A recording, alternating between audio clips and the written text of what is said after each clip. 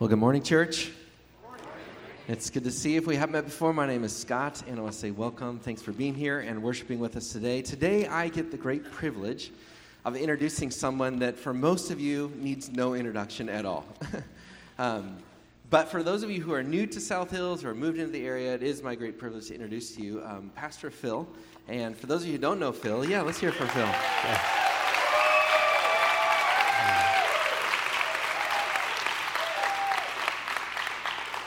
For those of you who don't know Phil, he was leading this church faithfully for 33 years, and we're grateful to have him. I'm excited to have him here to share with us. Phil and Anita have been an encouragement to Lisa and I when we first moved here, and their encouragement and their prayers and just their concern for this church and the care for us has been really felt by us, and I know that you have felt it for many years if you've been a part of this church. Phil and Anita's care, their discipleship, and their encouragement to you. And so, Phil, thanks for being here. Thanks for brother. sharing. Appreciate it. Exactly. Thanks for inviting me. I appreciate you being here. That's good. Thank you. We'll let you go. Thank you. When I heard that South Hills Church was looking at a new pastor, I was so excited. I was praying for just the right one, and then I heard his last name, and I thought, wow. God has a sense of humor, doesn't he? And in fact, just 2 weeks ago, I was asked to do a funeral, and the man does not come to South Hills Church, but he said, well, we knew that if you weren't available, we would ask your son to do it for us. And I said, well, my son's a police officer. I'm sure he could help. Oh, no, I thought the pastor at South Hills was your son. And so, anyway, I just want to say, Scott, you are my son. I will just adopt you, and it's good. And I was so pleased to receive a phone call from Scott and to have this invitation. My wife, Anita, is here. Anita can stand up.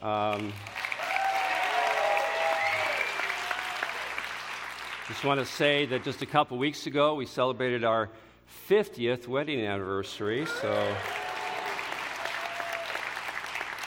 And I know you're scratching your head if you don't know us, that my wife looks like she's 39, so how does that work? But it's another miracle of God. So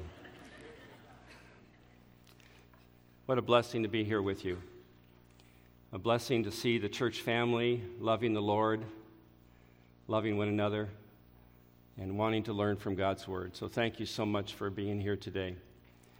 The series that Scott has shared with me is about my verse, my life. What verse would I point to that would describe what God is doing in me and through me? We talked about that a lot through the years, that the Christian life is really very simple. It's a relationship, Jesus in me and Jesus through me. Okay, and if you can figure that out, you've got it. Okay, a relationship with Christ where He is abiding in you, you're abiding in Him, you're abiding in His Word, you're following His Word, you're living for Him, and then you let that overflow into your life relationships. That's Christianity. Christ in you, Christ through you. And so one of the core values that I am so happy that Scott has embraced and the church still embraces, and that is that God's Word on us changes us. And that's the life verse that I want us to think about here today. 1 Thessalonians 2:13. And Paul is writing to a church, and he's observing something. He's observing something very significant about the dynamic of their church. And it is my prayer, and I know it's Scott's prayer, that this verse would be the foundation of South Hills Church. So let's stand together and read this verse together. 1 Thessalonians 2:13.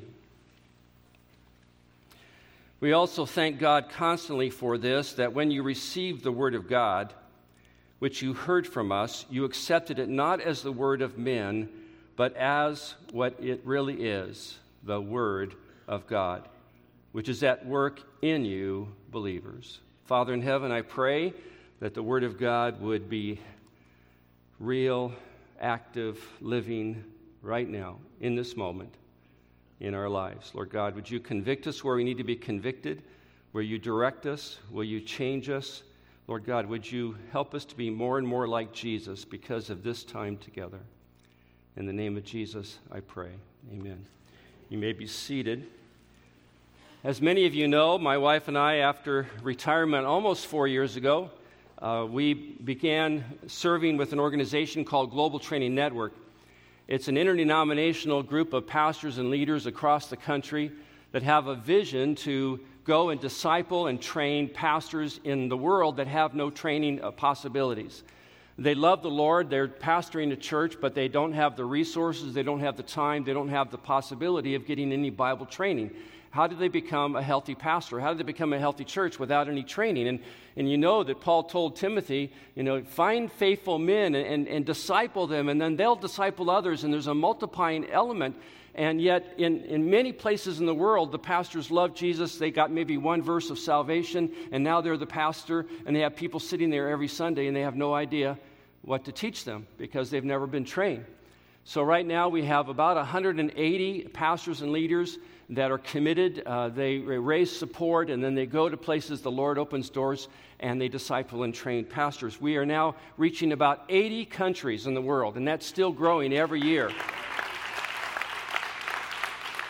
So since the spring of 2020, by the way, when COVID began, we kicked into our ministry with great effort. And this is by God's grace. Please hear this. This is not me. This is not my wife. This is God's grace. Since March 2020, we've been to Ethiopia and Kenya and Zambia and South Sudan and Nepal and Myanmar through Zoom. And we're heading to Honduras for a second time this Wednesday. And we're just overwhelmed with the open doors that God is providing. And I believe He's doing that because He knows that we are committed to teaching His Word. One of the descriptions of the early church was that the Word of God kept spreading. The Word of God kept spreading. That's it, okay? When people hear the Word of God, their lives are changed, and then they grow, and then they want to pass on the Word to others, and others, and others. And that's the church. Growing is when the Word of God is spreading. So I'd like to share with you a couple of reasons why I believe the Word of God is so powerful. Number one is the high value of the Word of God. In Psalms 19, verse 10, it gives a description that David has of the Word of God. This is what he says. More to be desired are they than gold, even much fine gold. Sweeter also than honey and drippings of the honeycomb. Now, I don't know if you've ever described the Bible that way. Maybe it's never even crossed your mind. But when David was describing the Word of God, he says, let me just give you a pile of gold. Boy, that looks good. Oh, wait, I'm not done. Let me just put fine gold on top of it, the very best gold, even a bigger pile of gold. Now are you getting excited? It's all yours if you want it. It's all yours. You can have it. He says, oh, by the way, let me give you a pile of honey, the sweetest honey you've ever had. And so the taste buds, you'll get so excited to have that honey in your mouth. How many like those honey biscuits at Roadhouse? Those are great. Cinnamon in it, man. You can taste it right now, can't you? And so David says, think of the finest food, think of the finest gold piled up in front of you. And then he says, now I want to tell you something. The Word of God is more desirable to me than that. Now, if you've not come to that point yet in your walk with Christ, you need to have the Lord convict you. Because His Word should be the most valuable thing, because what His Word does is it draws us closer to Him. And that's what He wants. He wants us to be more like Him. And how will we be able to do that? Only through His Word, teaching us, guiding us, correcting us, helping us, comforting us. And so I kind of believed when we began this ministry with GTN that I love the Word and I love the Lord and I wanted to teach God's Word. And we came to a small church in Zambia, in Livingstone. And it was the poorest community, and we had volunteered to preach in one of the services, and so they got a car for us, and we drove up to the church, and by the way, there were no cars in the parking lot. The only car that was there was the one that brought us, okay? My wife and I get out of the car, and it's a very basic building, maybe 20 by 30 something, very small, not really big. And as soon as I get out of the van, this lady comes up. I found out later she was the pastor's wife. I didn't know who she was. And she says, thank you for coming. Give me your Bible. And I go, Well, see, I have my notes in my Bible, and I'm not going to give you my Bible. I really need it this morning. And she goes, no, give me your Bible. This is really important to me to have my Bible. All my notes are here. No, give me your Bible. And so then the man who was with us says, it's okay. So she takes my Bible, and we follow her. Church has already been going on for about an hour or two, worshiping and singing, and they're just having a great time. It is packed. It is hot. It is packed. Children, teenagers, men and women, it's packed. And she takes my Bible, and we're following her down the center aisle, and she's holding it up, walking to the front, turns around and presents it to the church, and then lays it down on the pulpit. What we learned later is that the hunger for God's word was so great that someone had come. Their pastor had some training, a great man of God, but he had very limited training, and somebody was willing to come and teach them God's word. Now, here's a picture of the service, I think maybe. Now, I have to tell you, this is the first time I've ever preached behind balloons, okay? Maybe you guys need to try this, Scott. It could really liven up your service. I don't know. It was Mother's Day, and the women on Mother's Day were given the freedom to decorate the church any way they wanted to. And when you give the women the freedom to do what they want, they're going to do what they want, you know. And what a blessing it was. It was kind of funny. I had to keep, hitting the balloon into the side for people to see me, But they were celebrating. They were celebrating the Word of God that had come. And I was very humbled. And I had to ask myself the question later, do I value the Word of God that much? So they asked my wife to come up. Well, she was a little surprised by that because, sometimes, wives are awesome and they could share a lot, but she wasn't expecting to preach. And so they said, after I was done preaching, and I thought I preached a pretty good sermon, and then they said, the pastor got up and says, well, now we're going to hear a word from our sister Anita. And so they actually expected a sermon from her too. So how many of you need or want or even thought of having two sermons every Sunday where maybe Scott could preach and then Lisa could preach also? This could be a great blessing to the whole church. I don't know. But this could be a new movement here. But she had an opportunity to share. And then we were done sharing, and then we left because we had some other commitments. And we found out later from Dennis, who was in my training, that they went on another couple hours. Because they love the Lord, and they love the Word, and they love being together. Number one is the high value of the Word of God. Number two is the high work of the Word of God. So what does the Word of God do? Now, the number one thing it does is it brings a conviction of sin that leads to repentance.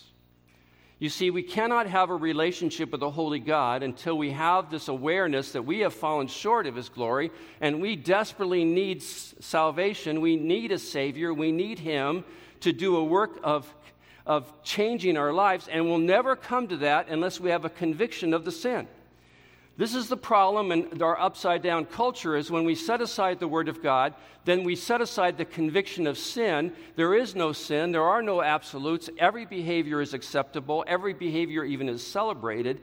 And therefore, no one is coming to God.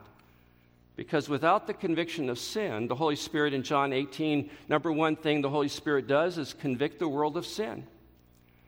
Because we know in our hearts we have fallen short.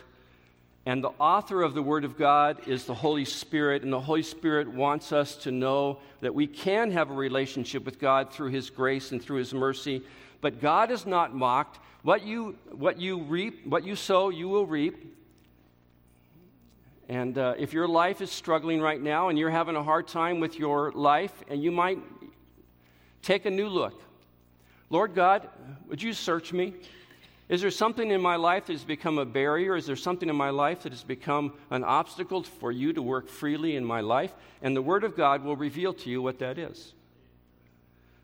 So let me share a story. We were in Ethiopia a couple years ago, and we met this lady, Mnet. Let's see the picture of that coming up next. There she is, Mnet.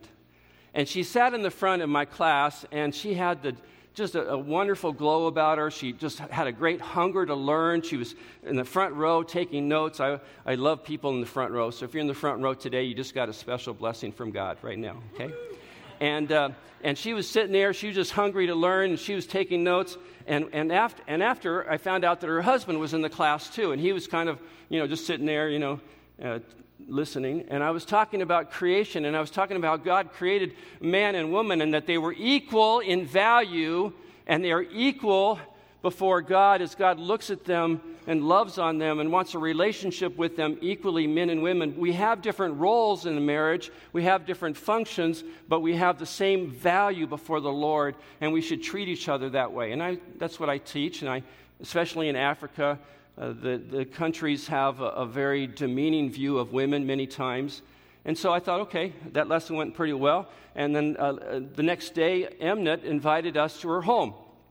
So when you go to an Ethiopian home, man, get ready to eat, I'll tell you. And it's just a big, huge table of food, all kinds of options and choices, and we have no idea what we're eating, but we're gracious, and we say, wow, this is great. We have no idea what it is. We try our best. My wife has a very delicate system, and so do I.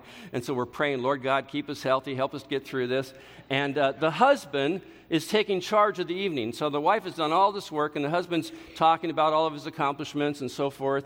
And we can kind of see there's kind of an oppression there. He's kind of putting his hand on her shoulder, kind of telling her to be quiet, telling her what to do, instructing her. And we thought, Lord, pray for this family. There's all kinds of kids in the home. And we knew that there was something wrong. The next day in class, the husband wasn't there, and Emnet was wanting to share with Anita, Lord, what do you say to a woman that shares that her marriage is abusive, her husband won't let her do anything for the Lord, and what do you say to a woman that is broken? So Anita was able to minister to her and pray with her, and we thought that was the end of the story.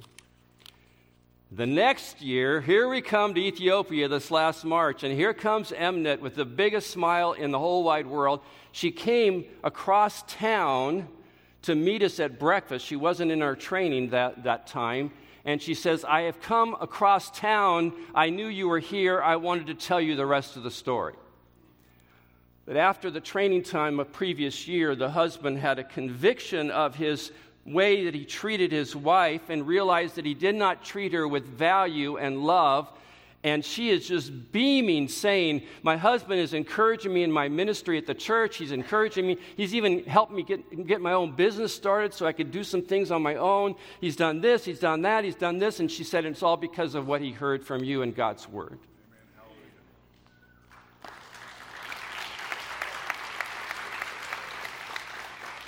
A little over a year ago, we were in Nepal, and in Nepal, we need a translator. You can go to the next slide, please. And Mahesh was our translator, young adult, love for the Lord, and he has his own ministry, has a beautiful voice. And so in translating ministry, you want to get a rhythm going, because if you lose the rhythm, boy, it just starts dragging. So, you say something in English, and you want the translator to be right there with you, and you kind of get a rhythm going. It's like a dance, You're kind of going back and forth, and it can be really powerful when your translator is on the same page as you. Now, when your translator, you give them one sentence, and your translator talks for 10 minutes, something's happening there. We don't know. We talked to one translator, and she said to us that some people, when they're preaching, they're not saying anything, so she'll always add something, that has some merit to the audience, So when that happens, you're not connecting with your audience very well.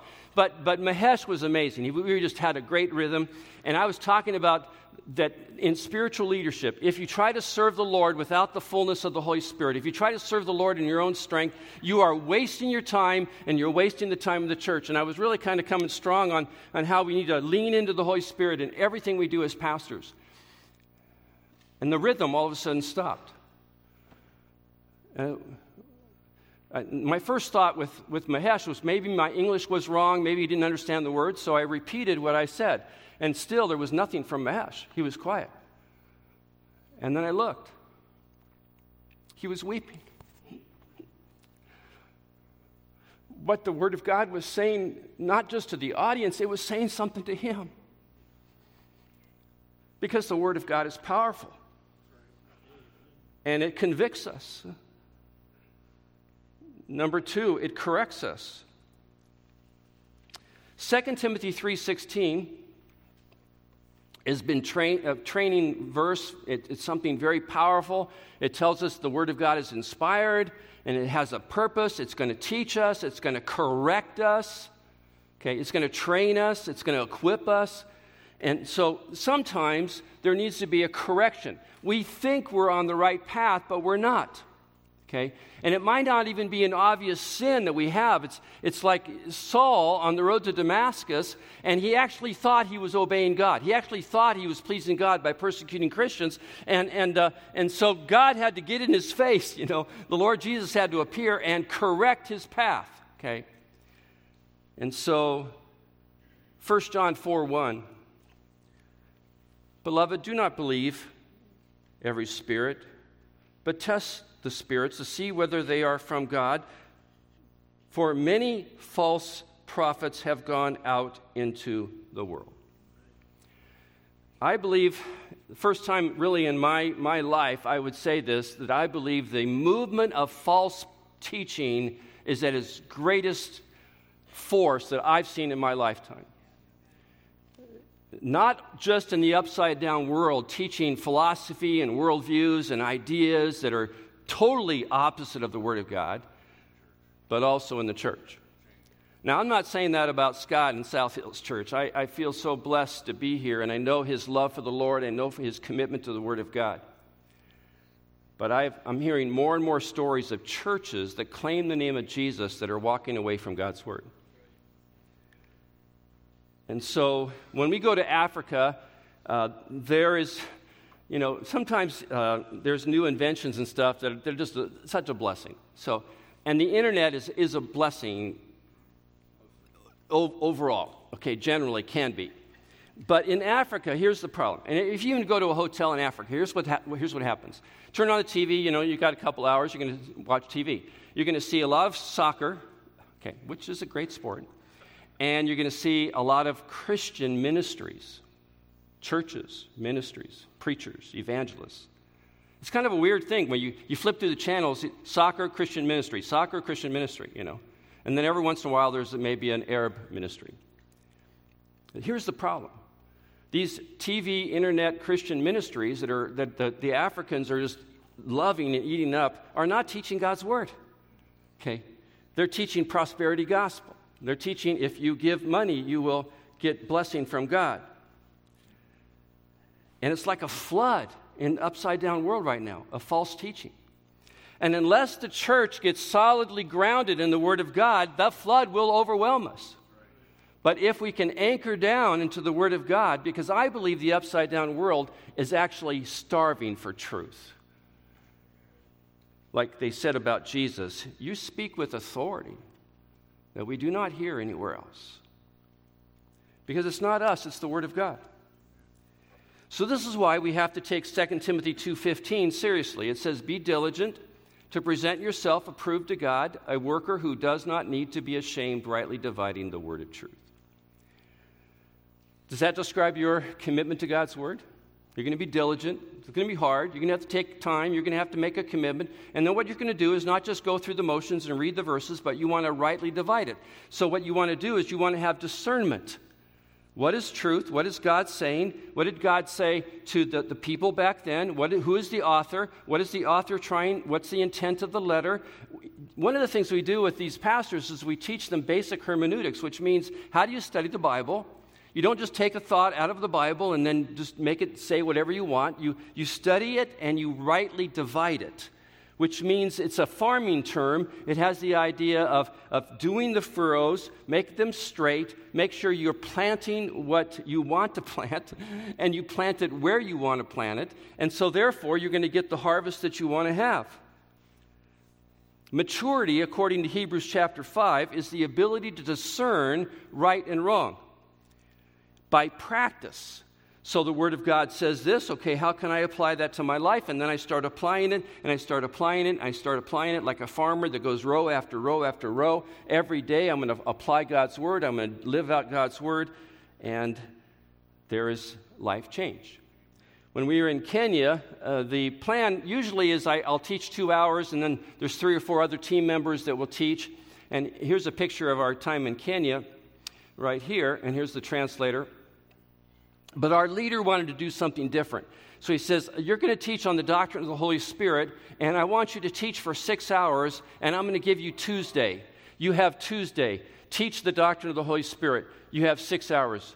And I go, okay, let's do it, And so I began teaching on the Holy Spirit. I began to teach on the intimate relationship we have with the Spirit of God. I gave verse after verse about the ministry of the Holy Spirit and how He can help you with your prayer life and how He can intercede for you and how He can guide you into the will of God and all kinds of, it was an exhausting day.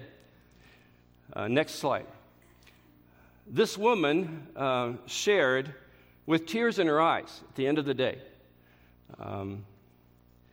You taught me something today that I've never heard.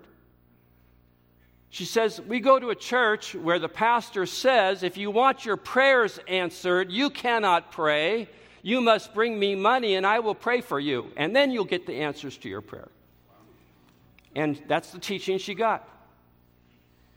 Year after year after year, she had no money. She would find some money, barely, and then she would take it sacrificially and give it to her pastor and say, please pray for me. I need my son or my daughter is sick or whatever it was. And then she shared with me through one of the ladies. You have taught me that the Holy Spirit is in me. And I could call out and the Holy Spirit will help me and intercede for me and my prayers can be answered. I don't know what the pastor thought of my teaching, but she was very blessed by that because she had learned something from God's Word. And it changed the way she related to God. South Sudan, we've been there now twice. There was a division, Sudan and South Sudan, in 2011, and South Sudan became a new nation after a lot of years of civil war. Sudan is primarily Muslim. South Sudan is primarily Christian. And so we have been invited to come into South Sudan, and the primary Christian group is called the Episcopal Church of South Sudan. Now, the Episcopal Church of South Sudan has nothing to do with the Episcopal Church in America. This group loves the Word of God, teaches the Word of God, believes the Word of God, and follows the Word of God with all their heart. And yet they have a few more rituals than maybe you'd be familiar with. The leader of the entire South Sudan Episcopal Church, they call him the primate. That's an interesting term. Maybe we should start putting that on Scott's little title, the primate. That would be interesting. It might have a lot of different definitions there, but I don't know. And we found, he was wearing a robe and everything. We thought, okay. And he was the most humble and sweet servant of Jesus. His name is Justin. And he said to the GTN leaders that were invited, he says, I need you to hear my heart. I'm going to be the leader of 2 million Christians in South Sudan for the next 10 years. And our churches are in trouble, and our nation is in trouble, and our pastors are in trouble because they've had no training.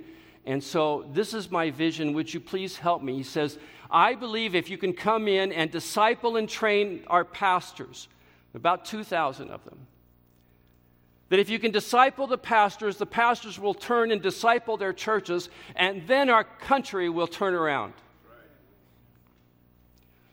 When was the last time you heard that vision in the United States of America?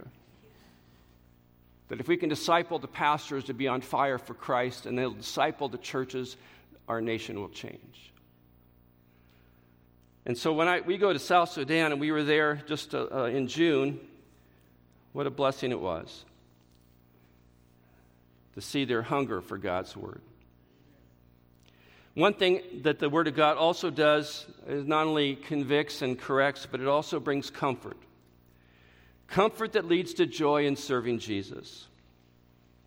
Now, you know the truth in Nehemiah chapter 8, verse 10. It says, do not be grieved, for the joy of the Lord is your strength. You know that. Now, have you read the context of that? The context is that Ezra had come in and done some teaching of the Word of God. And the impact of the Word of God on the people was they knew they had fallen short, and they are weeping, they're grieving, they know they had sinned, they know they had not obeyed God. And so the Word of God went out, the Word of God was explained, and then the people are weeping and grieving, and Nehemiah says, stop. Okay. God does forgive you. God, don't live in the past of your guilt. God gives you His grace and His mercy. He'll give you a fresh start. And now walk in the joy of the Lord, because the joy of the Lord will be your strength. Not the grieving over the past or the regrets you might have. So each time we go to a country, my wife gets to share her story. She's not one of the Bible teachers. That's not her gift or her calling. But she's very strong in relationships and connecting with the women. And so she will share her story. And some of you remember that her mom and dad decided to not be mom and dad anymore, and they kind of handed the kids off to a bunch of different locations. When Anita was 13, her mom left and stopped being a mom, and she had to figure life out on her own. And she shares the story of abandonment, but she also shares the story of forgiveness, and how the Lord brought forgiveness into her heart for her family, for her parents. So here's some pictures. When after Anita shares, there's something that's kind of unusual that happens. Okay, so the first couple of days, she hasn't shared yet, so we're doing Bible teaching and doing what we do as teachers, and then Anita will come and share, and all of a sudden the women in the room come alive. Here's a pastor's wife from America, and she has the same type of problems that they have gone through. And how many people in Africa and Nepal have experienced abandonment, and their families are a disaster, and the marriages they've seen are not Christian marriages, and it's just heartbreaking to hear their stories. And as soon as Anita shares right afterwards, they all want to come and, I have my story. Would you please listen to my story? Would you listen to my story? Would you listen to my story? And she gets a chance to love on them and pray with them and point them to the Word of God, that God will help them. They were in Zambia, and they offered a women's conference, and the women in Zambia are not really treated with much value, even in the church. And so when we offered a women's conference, the women were very excited. I think the men didn't care. Whatever, over there, that's fine. And so a group of women gathered, and Anita and two other ladies were teaching on the book of Philemon, which is a story of forgiveness. And they were getting just nothing from the audience. I mean, there was maybe 30 women there, and they're just looking at them kind of like deer in headlights. And it's like, we're not getting through to this group. And Patsy, one of the leaders, I believe, is the one who came up with this idea. She said, okay, I want you to go home. She tells the ladies, I want you to go home, and I want you to draw a picture of your story of forgiveness. Because what they realized is they did not have the ability to read the Word of God. And they were very awkward in trying to stand in front of people. So they thought, why don't we just draw a picture and come up and explain your picture? So the next day, this very quiet, reserved group of women all of a sudden explodes. One woman after the other, they can't even wait. They want to get in line, and they would show their picture. It was stick figures. It's not like artwork. It was just like, it gave them something to show the room, this is me when I was a little girl, and this is what happened in my family, and this is where I live, and this is how I exist, and then this is what Jesus has done. And they were able to explain their picture, even though they did not know the Bible verses or whatever. They knew the power of the Word of God. Comfort. Some of you need the Word of God, and you're not necessarily looking for one more thing to learn about some knowledge thing. What you're looking for is comfort. Because your life, I know, is hard. I've heard some of your stories through the last 4 years, and I know some of you have gone through some very difficult things. And the Word of God can bring comfort.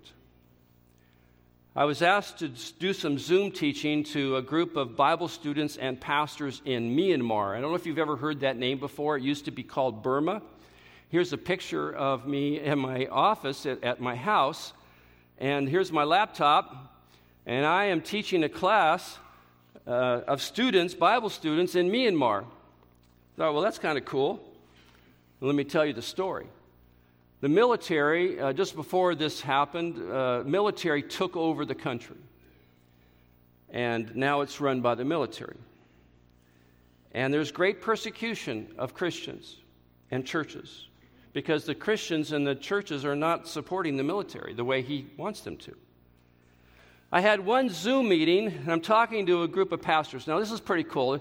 I have all these boxes on my computer screen. There's about 35 pastors in their homes. They're all looking at their phone. They have smartphones, by the way, in these little tiny houses, and they don't cost what it costs us, by the way.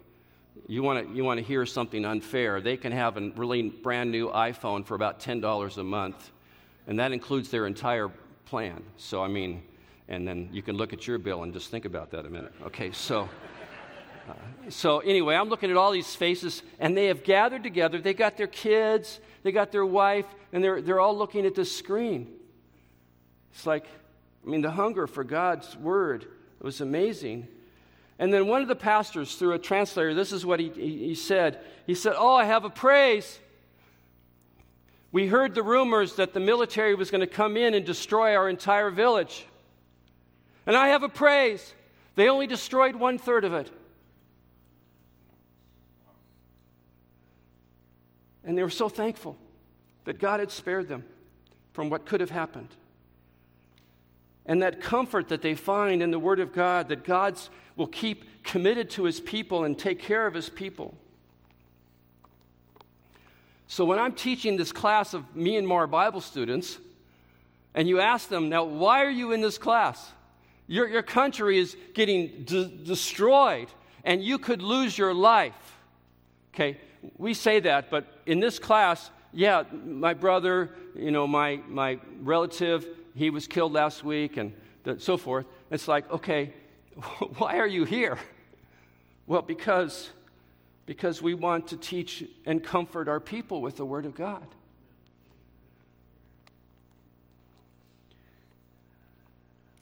So we have a high impact of the Word of God.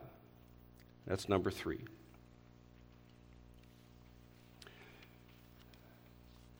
There's a story there that I won't go into, but it's a story of Jehoshaphat in 2 Chronicles 17. I'd encourage you to read it later. And it's really a cool story. What he says is really what Global Training Network is all about and really what the church is all about. He says that they heard the word, and then he said, you know what? The people need to hear the word. So he gets some key leaders, and he trains them the Word of God, and then he sends the leaders out so they can teach the people the Word of God. That's a huge blessing. To see that what God does in your life, you are to pass on.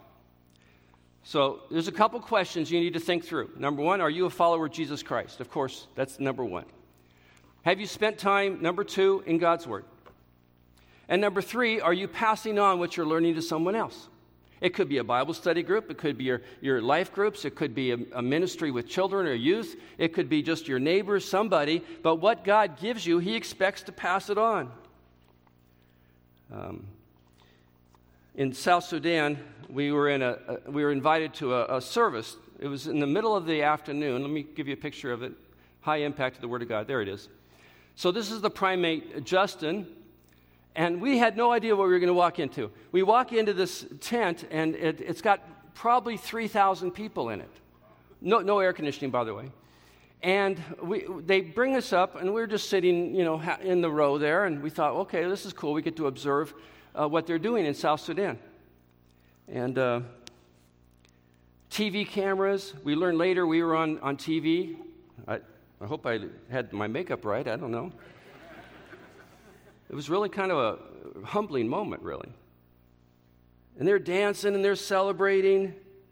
And then they said, and now we'll have our guests from Global Training Network come up. And I thought, wait a second, I'm not dancing. I don't know what they want me to do, but they're asking us to come up. So we come up, there's about 8 of us. And then he says that these people have come to our country. And there's not a lot of people that go to South Sudan for vacation. Okay, it's really not a place you want to go for vacation. They don't see a lot of visitors. These people have come to our country, and they are going to be teaching our pastors. And 3,000 people erupt in celebration. And I get excited about what God's going to do in that country. There was a waiter that was in our hotel in Ethiopia. So you go from the large impact, and then you go to the personal impact. And his name is Tamarat. Tamarat was a nice waiter, had a nice smile, and we tried to love on him. It's always important to love on people that are helping you and walking through life with you. And we were loving on him and got to know his name, and he was a good waiter. We said, well, God bless you. The next year, we come back, and I see Tamarat in the class. Because of the way you treated me and because of what I learned from you, I wanted to be in your class. And his life began to change. In Ethiopia in March, we had a little different scenario because of the violence in some of the areas of Ethiopia. We used to go to 7 cities, but because there was violence and they didn't want us to go in those areas, they brought all the students to one town, Debrecen. And there was 190 students in one location that normally we only teach like 30 here and 30 there. 190 of them came together at this seminary college that had no classes that week. And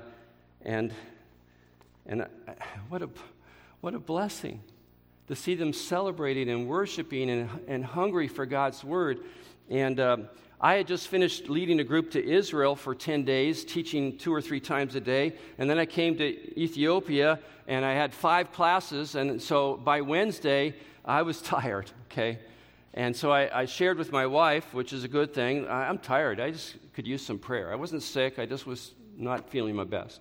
She happened to share with one of our team members that Phil wasn't doing very well. He needs some prayer. And he decides to get up in the group and say, wait, we got to stop here. Our teacher needs prayer. You share something with your wife, and all of a sudden it just becomes less like an open thing here. And so what happened? The class came at me like I had a loose football on the 5-yard line. And they just came upon me. And there were ladies on the floor, and they were praying fervently as they were rubbing my shoe. And then they were rubbing my calf. And I'm thinking, Lord, just keep them down there. Okay, don't go any higher here. And they were just like, oh, Lord, please help our pastor, And so we can laugh, and I felt very awkward, and it was kind of weird. And then we had a short tea break, and then I came back, and I was a new man.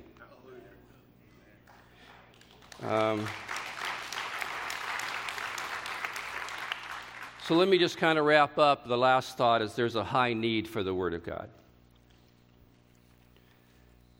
There's many scriptures about what Ezra and Nehemiah did. But let me jump to slide 35, a statistic that the leader of GTN, Paul Mattson, shared with us this last year. And you're going to have to write this down, and you're going to have to weep over this. This was a survey study done by a mission organization that knows what they're doing, but a lot of work into these numbers. These are not just generalized numbers. These are real statistics. 77,000 conversions worldwide every day. Praise God. Sometimes in our secular media, we don't know that, but it's happening. God is at work. 7,000 from the global north and 70,000 from the global south. That means in Europe and the United States and in Canada, there is, I don't care. That's not true. That's a book full of fables. We don't need that. You can't tell me what to do. You can't tell me how to live. And God is at work. But in the global south, they know, with their poverty and their wars and their heartache and their famines, they know they need a word from God. this statistic says two things to me. One is the Lord is going to send his workers to places where people are hungry to hear.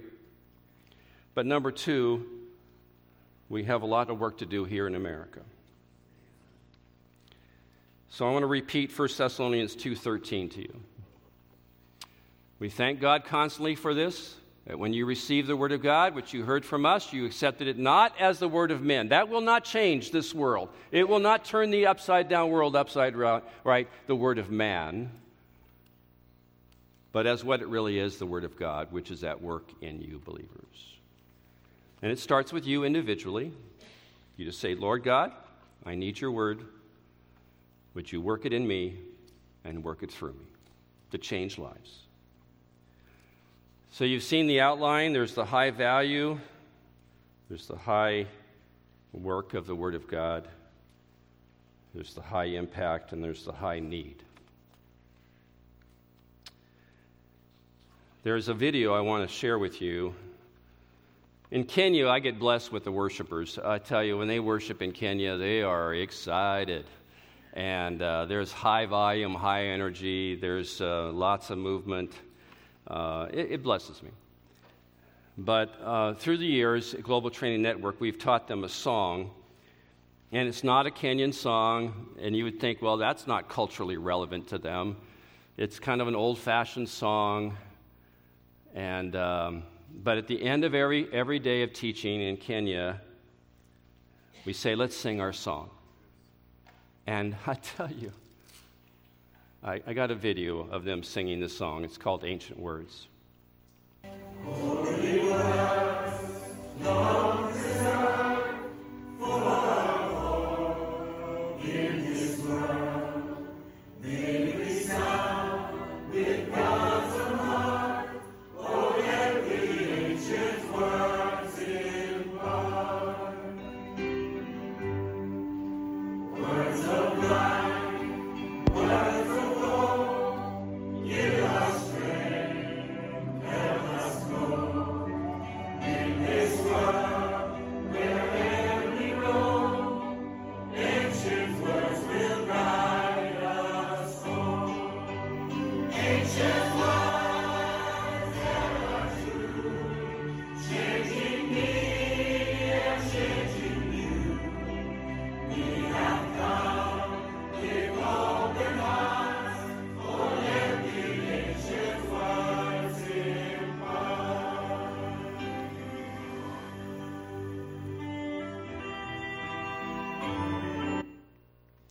Lord God, thank you for your word.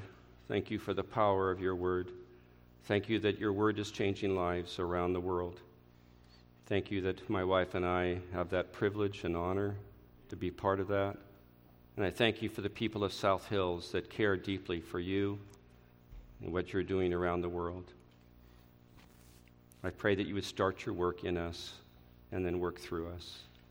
In the name of the Lord Jesus, I pray. Amen.